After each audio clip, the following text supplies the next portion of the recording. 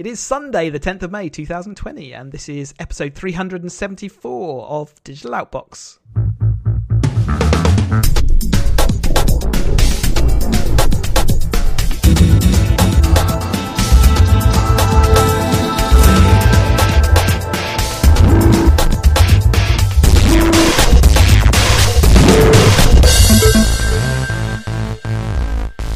Welcome to another lockdown episode of Digital Outbox. I am Chris. I am hosting today and ably assisted as ever by Ian. Hello, Ian. How are you today? I'm fine. I was going to usually say good evening, but it's good morning. Yeah, we're actually morning podding. Yes, and it's an amazing change. It was 18 in Glasgow yesterday. Quite a nice, spring/summer day. It's 3 today. It's doing that at the moment. It's like peaks and troughs all the time. It's pretty bonkers. For a walk this morning and blew my neck. Woke me up. I bet it did. Yeah. Woke me up. So you've been busy. I have been busy. I am extremely tired at the moment because I'm running effectively 2 jobs. But yes, I've been building up a new sim racing community, caterandracer.com, and that's for like drivers like me who would have been racing if it wasn't for the COVID, and we're getting out there in the simulator world. And it's I must admit, it's very watchable. So I've been watching a bit more e-racing. So it's now that Formula One's doing it, NASCAR and IndyCar are doing it. There's the race series, and it's got lots of professional racers. And yours stacks up really well. Well, there you go. So you can tune into the YouTube channel. If you search YouTube for caterandracer.com, you too can tune in and watch some catering racing. You hear me doing the commentary roles. Unfortunately, given that I'm trying to organise it all, I also help out with the commentary, which means that I can't race anymore, which is rather sad. But I did notice that fatal flaw in the plan that 6 weeks ago, I'm doing this because I'm missing racing. 6 weeks later, I'm not racing anymore. I'm loving the technology aspects of it. They were working out how to do a full-on live broadcast and all the kind of tech that comes along with that. There's some really nice stuff. So yeah, it's not the end of the world. But yeah, I'd love it if people did tune in. So yeah, go search YouTube for caterandracer.com, and generally speaking, we have live races on Monday and Friday nights. I watched it yesterday. So it was Not Kill, which was one of the 2 races I've come to see you in live. Yeah, and it was actually really enjoyable to watch. I think the combination of so you've got a couple of you guys commentating are really good, but the quality of the racing's spot on. The guys up front were very watchable. There you go. Endorsement indeed, and enough shameless plugging. Let's get on with There's this. Nothing else to talk about. Well, that's true. Let's talk about this week's news, which starts off with layoffs for Magic Leap. Magic Leap were a sort of augmented reality company aiming at consumers, but they've come out and announced this week that they are no longer going to be focusing on consumers. They're going to go after the corporate market, the kind of place where Microsoft has been targeting for a while.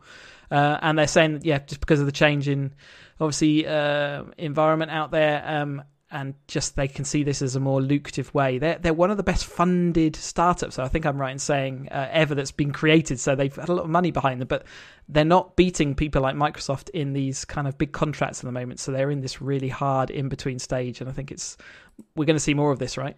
It's weird because Magic Leap was talked about by so many technologists and investors that had said their technology that developed is leaps ahead of everything. Oh, I've said Magic Leap, but it was leaps ahead of everybody else, and it was going to, Oculus looked, a generation behind, and the HoloLens generation behind, and reality was it's not. They've really struggled to land, content. It's no longer a consumer device, so it's as you say, enterprise only. So really, it's kind of in HoloLens. They've kind of fighting that enterprise market, and it's 2.6 billion from investors. So clearly they had good demos, because that's an amazing amount of money. Well, it's hard to go up against someone like Microsoft, and Microsoft have over the years provably, they don't necessarily have the best technology all the time, but they do have the best support and developer backing, and that's kind of what Microsoft does well. So in that corporate market, it's very nice for the Microsoft team to come in, explain how they can help you out, think of all the APIs and all the infrastructure that's all in place, all ready for you to rock with. And if someone like Magic Leap comes forward and says, look, we've got this great technology, but at the moment we can't, it's a bit ethereal. You've got to go and make the tools for this, but this API exists, whatever. It's just not. That's the kind of stuff they're up against, especially in the corporate market. With the consumer market, you can grab people's mind of attention with nice, upfront, this looks spangly and it's good marketing campaign, all that. But a bit harder in the boardrooms. Yeah, and AR and VR still missing that. They've been 3-4 years now, and it's just still such a niche product. Yeah, just not landed. It's not found its killer app yet. It's not found its Breaking Bad of Netflix and all those things. The things that just suddenly land in the daily. One thing that we have seen land in the daily discussion is Zoom and House Party. They're the two kind of buzzwords around families. They've really caught on, and all the other kind of providers of online meetings and conferencing have been kind of scratching their heads of how to catch up and offer the same kind of features and functionality and trying to move people across to their service. And Facebook's the latest one to join that brigade with Facebook Messenger Rooms. And this allows you to have that kind of room set up, allows 50 people to come join, allows people just to join, without invite and things like that. So they're definitely chasing that market.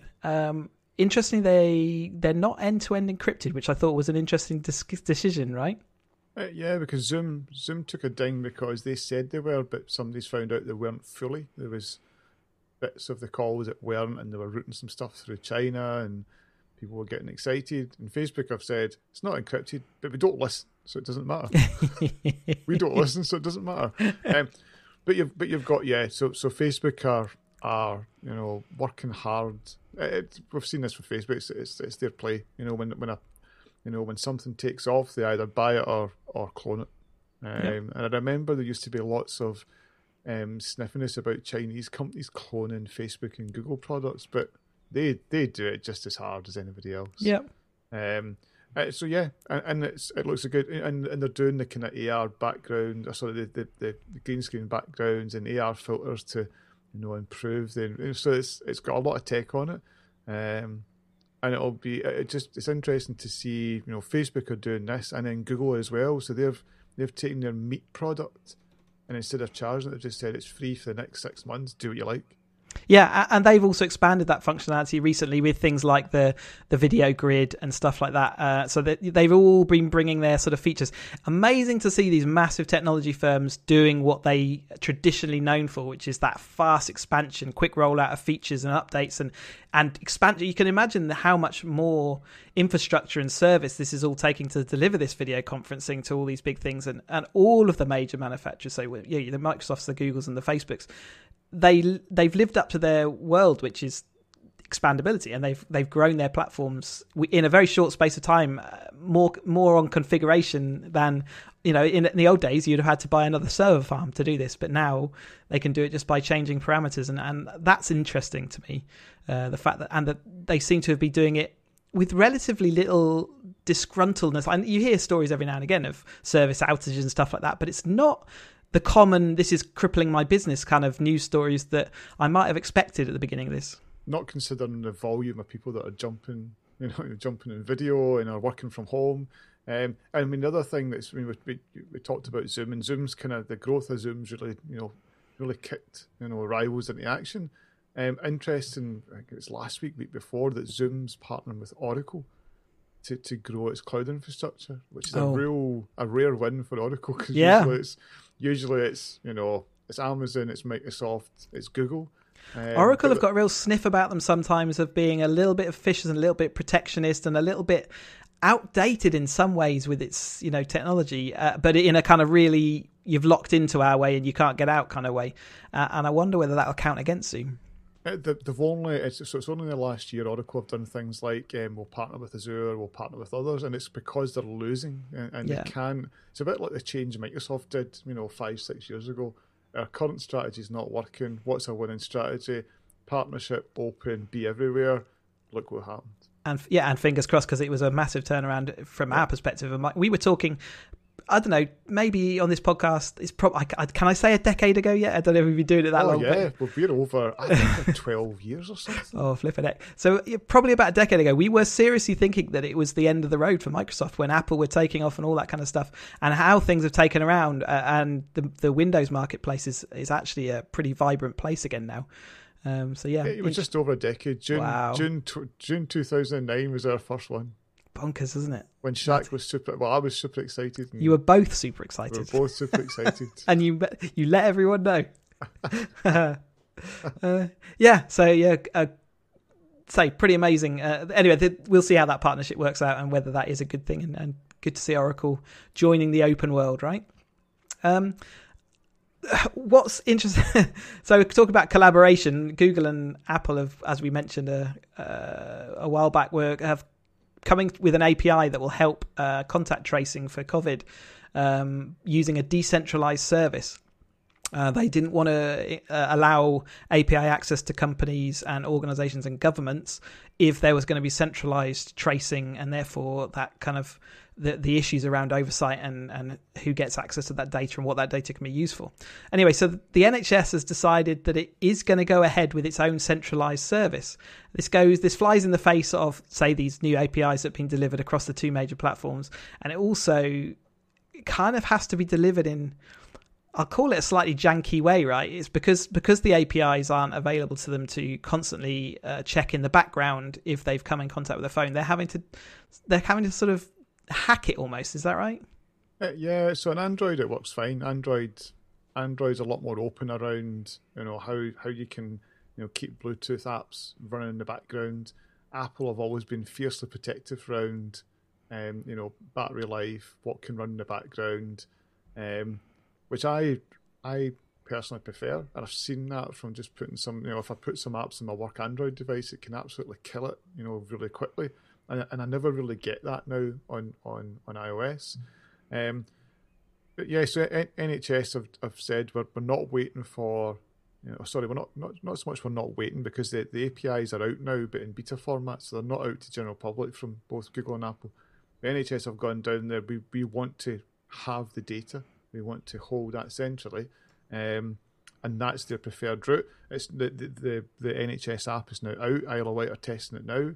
Android works okay, and as you say, the battery life in iOS is fine, but they're basically, Apple are turning a blind eye to a hack that they're using.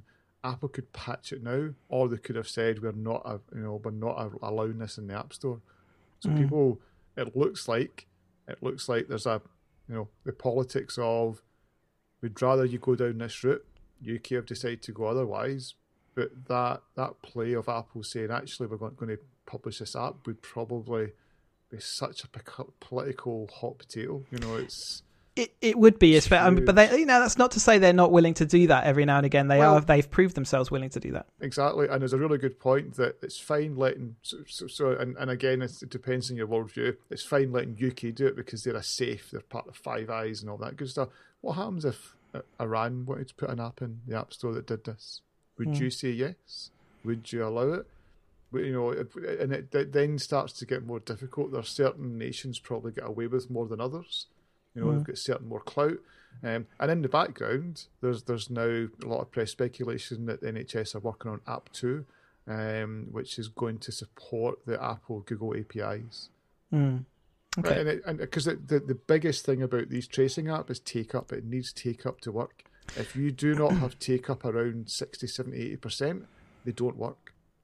And I guess it's also worth us putting, so it's worth saying, centralized collection of this data could be, and no doubt from an NHS point of view, is incredibly important for certain types of data analysis that allow them to see centrally how the virus is spreading, moving, adapting and changing, and actually would give a better service than the decentralized approach, which requires handsets effectively checking against central stores of data rather than having the data, checking against each other to see whether they've had contact with a particular phone. So if someone, say, flags their phone as having, I've got symptoms, it can then ping other people's phones who have got that same number in their database. So it doesn't need that centralized server. But so you gain massive benefit, and I think that's what they're kind of trying to do.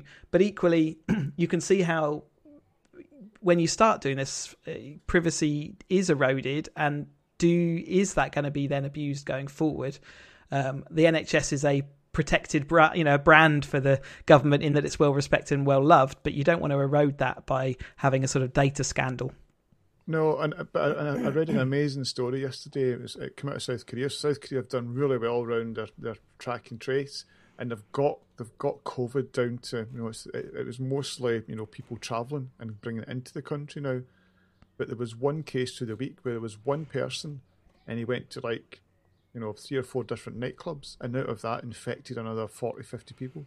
And it just shows the importance of track and trace. One person not showing symptoms, but then 2 or 3 days, because that's the way this disease works. You don't show symptoms and you're passing it to others. And it goes from one person to, that's 50, which then... That's why it was invisible to us for that long, and then suddenly it hits you, and that's the thing about exponential growth. Like you say, it only takes one person unknowingly just visiting and or being in close proximity to loads of others, and that's why the whole problem of unlocking down the country, as it were, feels like it's a safe place out there now, because we're not hearing so much about the numbers and growth, but actually, as soon as you put people back in that environment, you get the dangers again. So I was shocked on Friday that went from a shop, face mask on, and shop was busy, most people with no masks, but also just ignoring social distancing, apart from when they were forced to queue. So the only time they would pay attention was the queue in and the queue at the till. Everything else ignored. And I've seen us slipping in that recently, just because the talk on the news and media currently is about getting out of lockdown. There's that natural inclination of people in their mind that it's not, it's not so important anymore, it's a big problem for everyone, and these apps are going to be vital. These are going to be vital. It's a huge problem, but I still go back to 600 people died Friday. The rates are still high. The rest of the world's looking at us as if we're idiots. It's like, what are you doing? And I think we started off this campaign reasonably, and felt like a good in control plan with science sort of leading it. And it just feels like we've got knocked off the track a little bit. Anyway. Even the last 24 hours, so England's going to change the message, and Scotland had no knowledge of it, and they've said no chance we're changing it. And Scotland are slightly behind, like London and south, east, so. I really hope that, this technology can help ease that problem. Definitely. So we've said that they've already released their APIs, so we'll see that growth, and hopefully it'll move off the Isle of Wight shortly. PewDiePie has signed to come back to YouTube with live streaming deal. This guy is immense. He's got a lot of haters, but ultimately he's got a lot of lovers as well. And he's 104 million subscribers he used to have on YouTube, and he moved platform, but he still generated 822,000 on a platform that not many people know about, or I guess they went just for him. And I'd never heard of it. I mean, DLive. Still nearly 1 million members, and anyway, he's clearly dropped off, but he's looking now to come back. They've signed that deal, and I guess they're happy to have him. And I think it shows that it doesn't matter how racist you are and how many times you get caught on camera. If you've got the views and people love you, companies will pay money. I haven't got the knowledge of all the backstory to know anything about that. It's easy to be quick to judge, but nevertheless, 102 million is quite a lot for YouTube to sort of turn down. We've got Facebook, and they've set up a Supreme Court, and this Supreme Court is about when do they not take content down. So the idea is it'll actually be a chair, a forum of people who make decisions on really tricky decisions around what content is allowed, what content isn't. All those tricky decisions that are just impossible to really get a firm grasp of. Well, they've formed this court to make calls on those behalf, and they've got all sorts of people from all sorts of backgrounds helping to make these judgment calls. I think it's more, personally, I think it's more of a corporate front to a problem. Maybe isn't the solution, but I am interested to see that they are at least acknowledging it. Yeah, I mean, they've announced the first 20. It's going to be 40 in total. They're going to hear cases later this year, so they are going to run it like a court. As former Danish Prime Minister, who I'm not going to pronounce, is going to co-chair the panel. But if you look at the list of people, human rights advocate who's worked in women's rights across Africa, law professors from America, digital rights advocates based in Pakistan, former editor-in-chief of The Guardian. So a real mix of skills, background, experience, and I think that will help because some of Facebook's decisions over the years have felt biased, as in you can almost see it's like Zuckerberg's decided this. He's comfortable with that content and not that. It feels like it's like one or two people making that decision, and it's so why are you allowing there was that whole thing about banning breastfeeding images, but there was a whole load of other nudes and stuff getting shared around. It's like what's the determination around that says that's wrong and that's right? Yeah, and I guess actually having this panel of if it is a well-rounded panel of people making decisions, actually will then lead to policy going forward, which might help the situation and really start to get a feel for in this world. Same with common law, and you have a balance of of one thing over another, and that'll be rights to say what you like, but also the balance of rights to be protected from abuse and discrimination. So I wouldn't want to be making those decisions, but I'd be interested to see what the long-term outcome of it is if it doesn't turn out just to be that thing that keeps shareholders happy. Yeah, and I think the long term is a really good point, because what they're stressing is it's not about Ian's put up a post today and tomorrow they're going to meet to say take that down. It's not about quick knee jerk. It's about long term strategic. It's looking at the bit of content which is really tricky and there's no real answer and getting an answer to it. Yeah. And again, so it's like, and the way they described it, I thought was quite well. It's not the internet police. It's not like somebody's like, here's the rules, right? Take that down. It's about things like, and they said, Facebook shouldn't be deciding elections.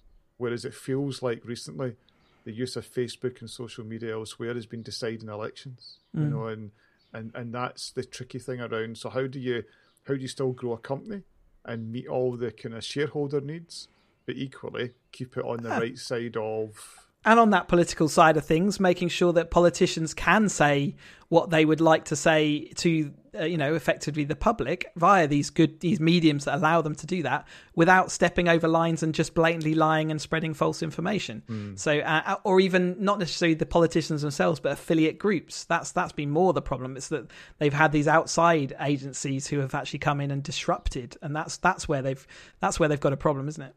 Yes. Virgin and O2 also may have a problem if the Which consumer have their say. So they've announced today, Virgin and O2 has announced they're going to do a merger, and they're trying to compete with BT basically by bringing together those kind of two broadcast and internet sort of side of things. Which have said, can the competitions please have a look at this? I don't think it's going to be any good for consumers. Consumers which already on those two platforms they don't come high in the consumer satisfaction rating. And I'm guessing that the company, the reason they're trying to merge together is to try and get some more clout. But it might come at the cost of their existing users. Yeah, so it's more clout, but as you say, to take on the likes of BT and Sky and O2 is what on the media side and the home broadband side, and Virgin's looking for, they offer lots of Virgin Media type, mobile products, but instead they can use O2's and save a bit of cash that way as well. I think this one should be fine from a competition perspective. I think it was it O2 and I'm trying to remember who it was. Was it O2? I'm trying to see if the article said it as well. O2 tried to merge with somebody not so long ago. Wasn't it Hutchinson Telecom? Wasn't it Orange? Was it O2 and 3? Maybe someone, but it made it too large in the platform. Yeah, and that was the worry. The worry was it took away one of the mobile offerings, whereas this one doesn't. So it feels like there's more chance of this one, being approved. Microsoft have jumped out with a whole ton of announcements recently. First, on a bit of a negative, they've decided on the Windows 10X is that 1010? Who knows nowadays? 10X. When they were pushing forward the dual screen kind of booklet almost type device earlier, but they've said that they're actually going to pivot away from that angle because because of the new environment. Basically, they want to actually focus in on the stuff that they reckon people need now. So things like conferencing, connectivity, all those kind of things. And they're sort of selling that as a positive of the new environment, is that it is flexible enough that they can pivot away from just being around this dual screen technology and into people's homes. It sounds like a little bit of marketing spin to me, but we were looking forward to those dual screen. I think we talked about it on the podcast. We talked about how, again, probably a decade ago, we had seen this new tablet idea from Microsoft where they showed this visual of almost like a booklet, which you could move content from one side of from one screen to another and have it almost as a copy paste type area. And it was all sorts of interesting stuff they were doing around the time, which was ahead of the game, but they've still not quite got there just yet with the but Windows 10X looked like it was going to be that, and now it doesn't. Yep. I was looking for, so I think Bill Gates demoed it. What did he say? It was Courier. It was the name of the device, but he demoed something like 10, 12 years ago, which everybody then says Apple, copied or cloned with the iPad and got it right. Microsoft didn't. And again, when I saw that dual screen, there's something about it I like. Something about that if I could have a phone-size thing that unfolds into double the size and I can do things with, feels. And it reminds me of Scions. Remember the Scions with the keyboard and screen? There's just something about it that's like, oh, I like it. We'll never know whether it's bull in marketing or it actually makes sense, and it maybe makes sense for a number of reasons, because consumers aren't going to be instantly drawn to brand new products this year. Their money and attention's elsewhere. It's not just consumers though, is it? It's all the manufacturing infrastructure that's actually not up and running, and it's not able to sort of keep up with that kind of demand at the moment. So bringing a new product, completely new manufacturing process and all those kind of things to market right now is tricky, not just from a consumer's point of view, but also from a manufacturing point of view. But they've also been telling us about the new Surface Go 2. This is the smallest tablet that Microsoft do as a Surface tablet, and they've increased the screen size, but actually it's no bigger. I think it's just got a sort of smaller bezel, and it offers most of the stuff that you would expect from that smaller style device. They've got some the specs are all reasonable if you like that form factor, and as most people seem to, this is quite a nice, say, mobile version of it, a little bit less intensive from the productivity point of view. Yeah, and there's not many Windows tablets out there, so a nice good sized Windows tablet.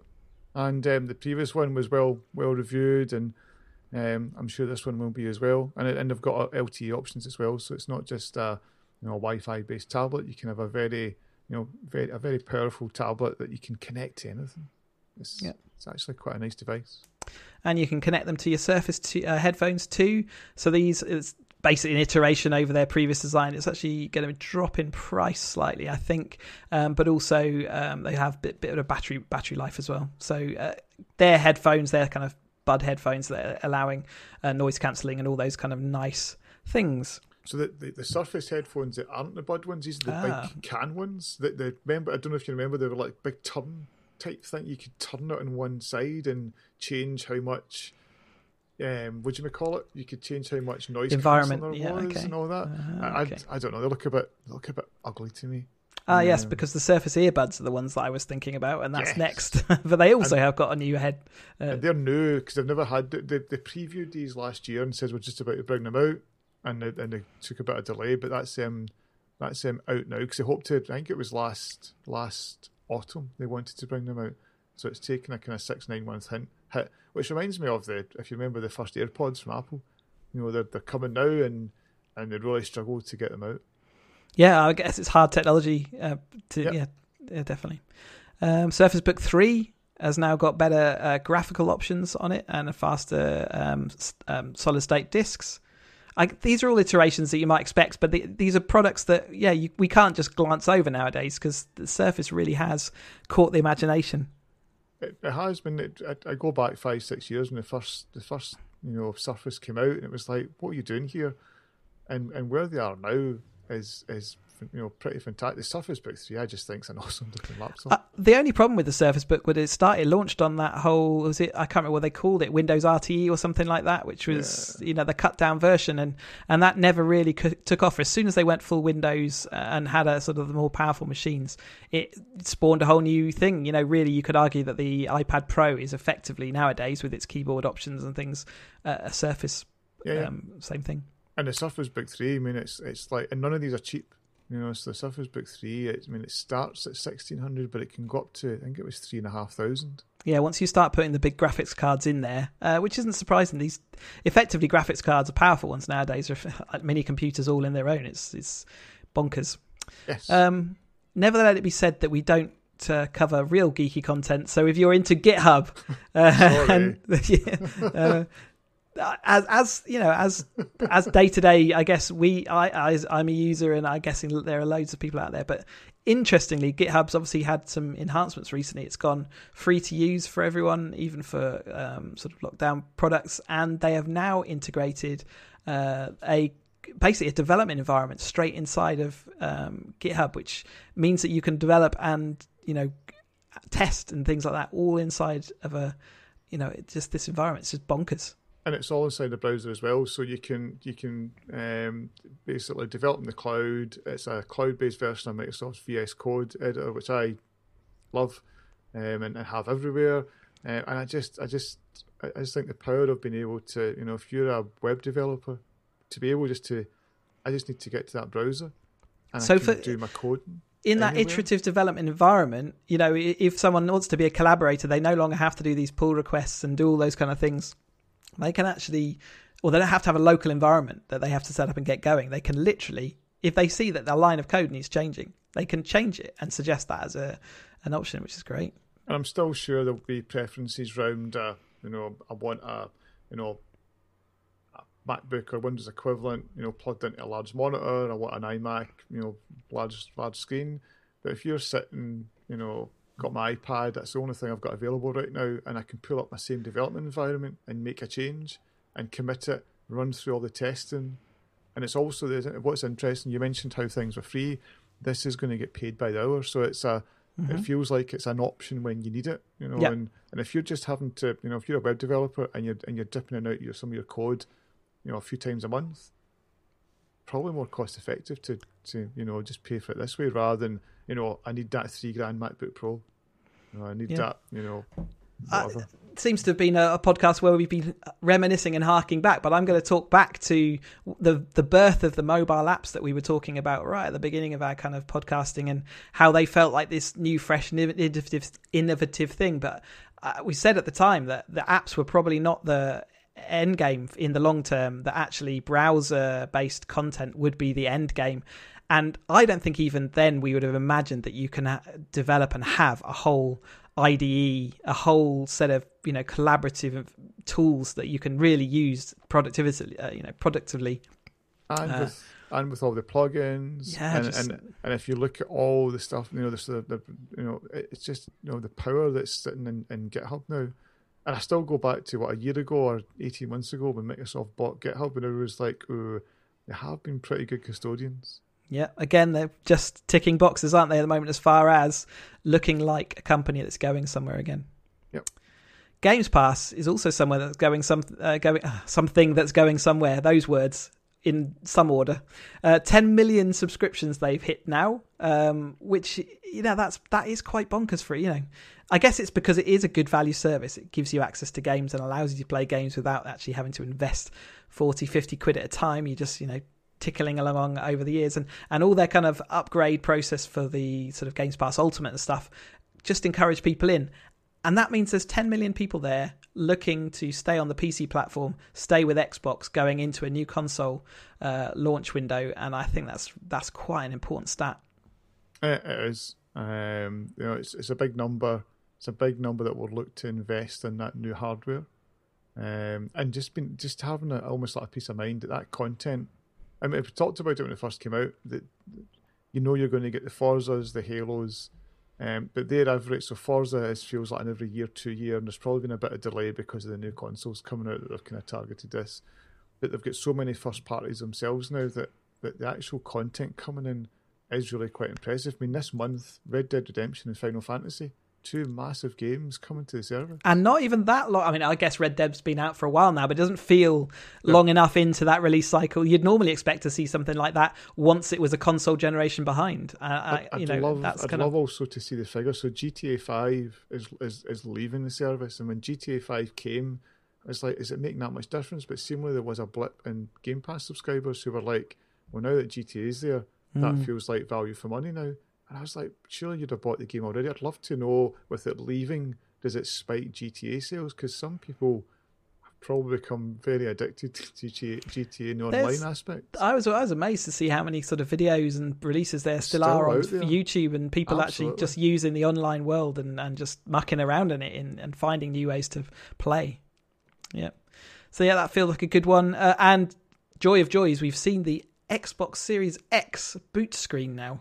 It's a wonderful thing, but more importantly, confirming. So E3's gone, which was going to be the big Microsoft show because Sony had pulled out and Nintendo did their Nintendo Directs. And with E3 gone, Microsoft have confirmed they're going to do monthly, monthly big announcements. And they've confirmed the July event, which isn't too far away, is all about Halo Infinite. And July will be here before we know it. So yes, Halo Infinite, which has obviously got. I'm still in my skeptical, worried, and tentative stage because of the problems they've had during development and how many people have left that project. But nevertheless, it'd be good to see some solid direction coming from them. And they have said that it's on track for this year, and they still expect it to launch this year. Okay. But who knows? COVID is making things really difficult. So I think they're not nailing it as definitely coming out. And not only that, if they are having problems, then it's a nice delay tactic almost that people will accept it. But again, do they need it there to sell the console? I don't think so. I think it's different to. I think it's different to when the first Xbox came out and you needed a Halo, and then the next one came out, you needed a Halo like 2 or 3. I can't remember which it was. It felt like it needed it. But it's now so established that I don't think it needs it anymore. And not only that, because of all the backwards compatibility and the fact that games will work, it's not like day one you're not going to have anything to do. That's the big worry on a console when you buy it day one. Generally speaking, it hasn't got any software catalogue, so you are left with launch games, which aren't always the best, and that can leave a bit of a sour taste. I still remember, so first Xbox, I remember picked up Halo. I think Dead or Alive was another launch game. Project Gotham. I can't remember if it was a launch game, but then you were starting to struggle because it was like 12, 18, 20 games. And I remember they did a price cut in the first, it was like the first. They had to pay people on launch. They had to pay them back some money because it was so quick after launch. I remember getting vouchers. They did it as a go and pick up 2 free games. There's nothing left that I want. And I remember whatever it was I picked up, they were crap. Because launch titles are like that. You get these amazing ones and then not so good. Launch titles are often graphical demonstrations more than rather than actual games. But I think Halo was enough to keep people interested for a while anyway, so they got away with it. But you're right, they did play around with that. And but nowadays that's not going to be the case because all your games that you're playing now will still be playable. And if you've got Game Pass, well, heck, you can play a whole ton of new games on the new hardware without any effort at all. So what kind of games did we see in their first announcement then? I have hands in the air, haven't watched it yet. I am interested to watch it, but what did we see? A disappointing series of games. So they made a big hoo-ha about this, saying this is the first Xbox Series X, actual in-game that you'll see. But most of the games were 2-minute trailers. And 2-minute trailers that didn't look like very much in-game. So we saw Assassin's Creed, Valhalla, which looked nice. It was Bright Memory Infinite, which again, some of the graphics did look impressive, but you just didn't really get a feel for what it was. There was some Ninja Gaiden type stuff in there. Madden was there, and it's Madden. It's a couple of kind of horror games, which again seems to tie up with typical launch fare. Stuff that graphically looks impressive, but you kind of know is going to be a middle of the road, get some traffic, but it's not really going to blow people away. So yeah, it was a kind of strange set of initial games. There was Dirt 5, was probably one of the biggest, I guess, alongside Madden, they were the biggest kind of franchises getting talked about. And it looked like Forza Horizon, but you never saw much in game. It was like watching a 2-minute trailer for what the game's all about. And it's kind of, I get the feeling, at Xbox where they have the big announcements, but in between they keep showing you those real quick repeater. And this is almost like because it's not in one long stream, we're breaking this up over one month by month. We're only getting the small teasers that leave you. And you want the big announcements in between. One of their main guys came out, the next day and says, "Look, we're hearing the negativity. We think we mishandled expectation beforehand. We built too much, and you've walked away disappointed. We'll take that on board for the next ones."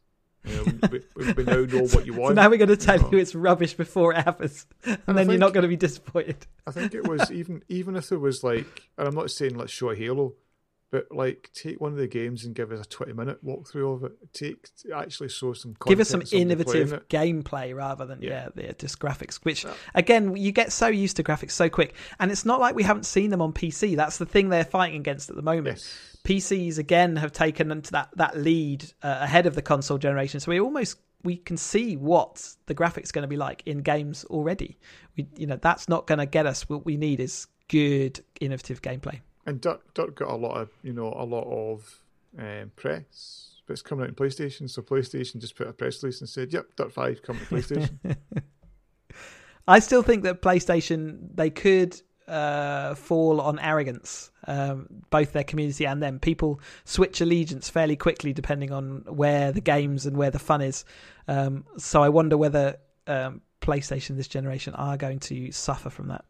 I think, June 2nd seems to be the big reveal on PlayStation 5. Something now they've done like a big tech conference and showed a very futuristic looking, pad. But June 2nd, which again, as you say, isn't far away. So interestingly, 4 weeks. I don't know whether I am accurate in this, but it feels like, and it felt like with previous console launches, by now we've had the pre-order notifications from the big Amazons and the big companies saying you can pre-order now. I might be a little bit ahead of the game there, but I think a little bit because usually you'd have your E3. So E3 in June would have been okay. So it was still a month away from that. Okay. So E3 in June, and then you would have seen like your Amazons doing, and I've tried. What was it? Day 1 edition. That was it. Xbox Day 1 editions. So you get a little imprinted on your joypad. The bit everybody's waiting for is price. Yeah, of course. And I think that both PlayStation and Microsoft are so tentative because they know how important it's going to be. Yeah. They neither want to go first. Yeah. And that's what did. I know Sony have come out and said, as soon as they saw the Xbox One pricing, they all looked at each other and said, "We've done it because we're going to come in cheaper." And they nailed the message, the clear message around gaming, price is cheaper, and the first one, they actually had better performance. I know Microsoft have really jumped ahead in performance. Not really, but there is a noticeable difference. But they don't have games. The first-party game exclusive game development. No, even Edge last month, you just saw it. The games that were in there, there's another 10, which Edge doesn't give out and it's a PS4 title. You still look at some of the PS4 titles, which looks like it's on its knees because it's the end of the cycle. But Last of Us 2 comes out, next month. It's still some big titles coming, and looking at Xbox going, your big titles are next console. Mm-hmm.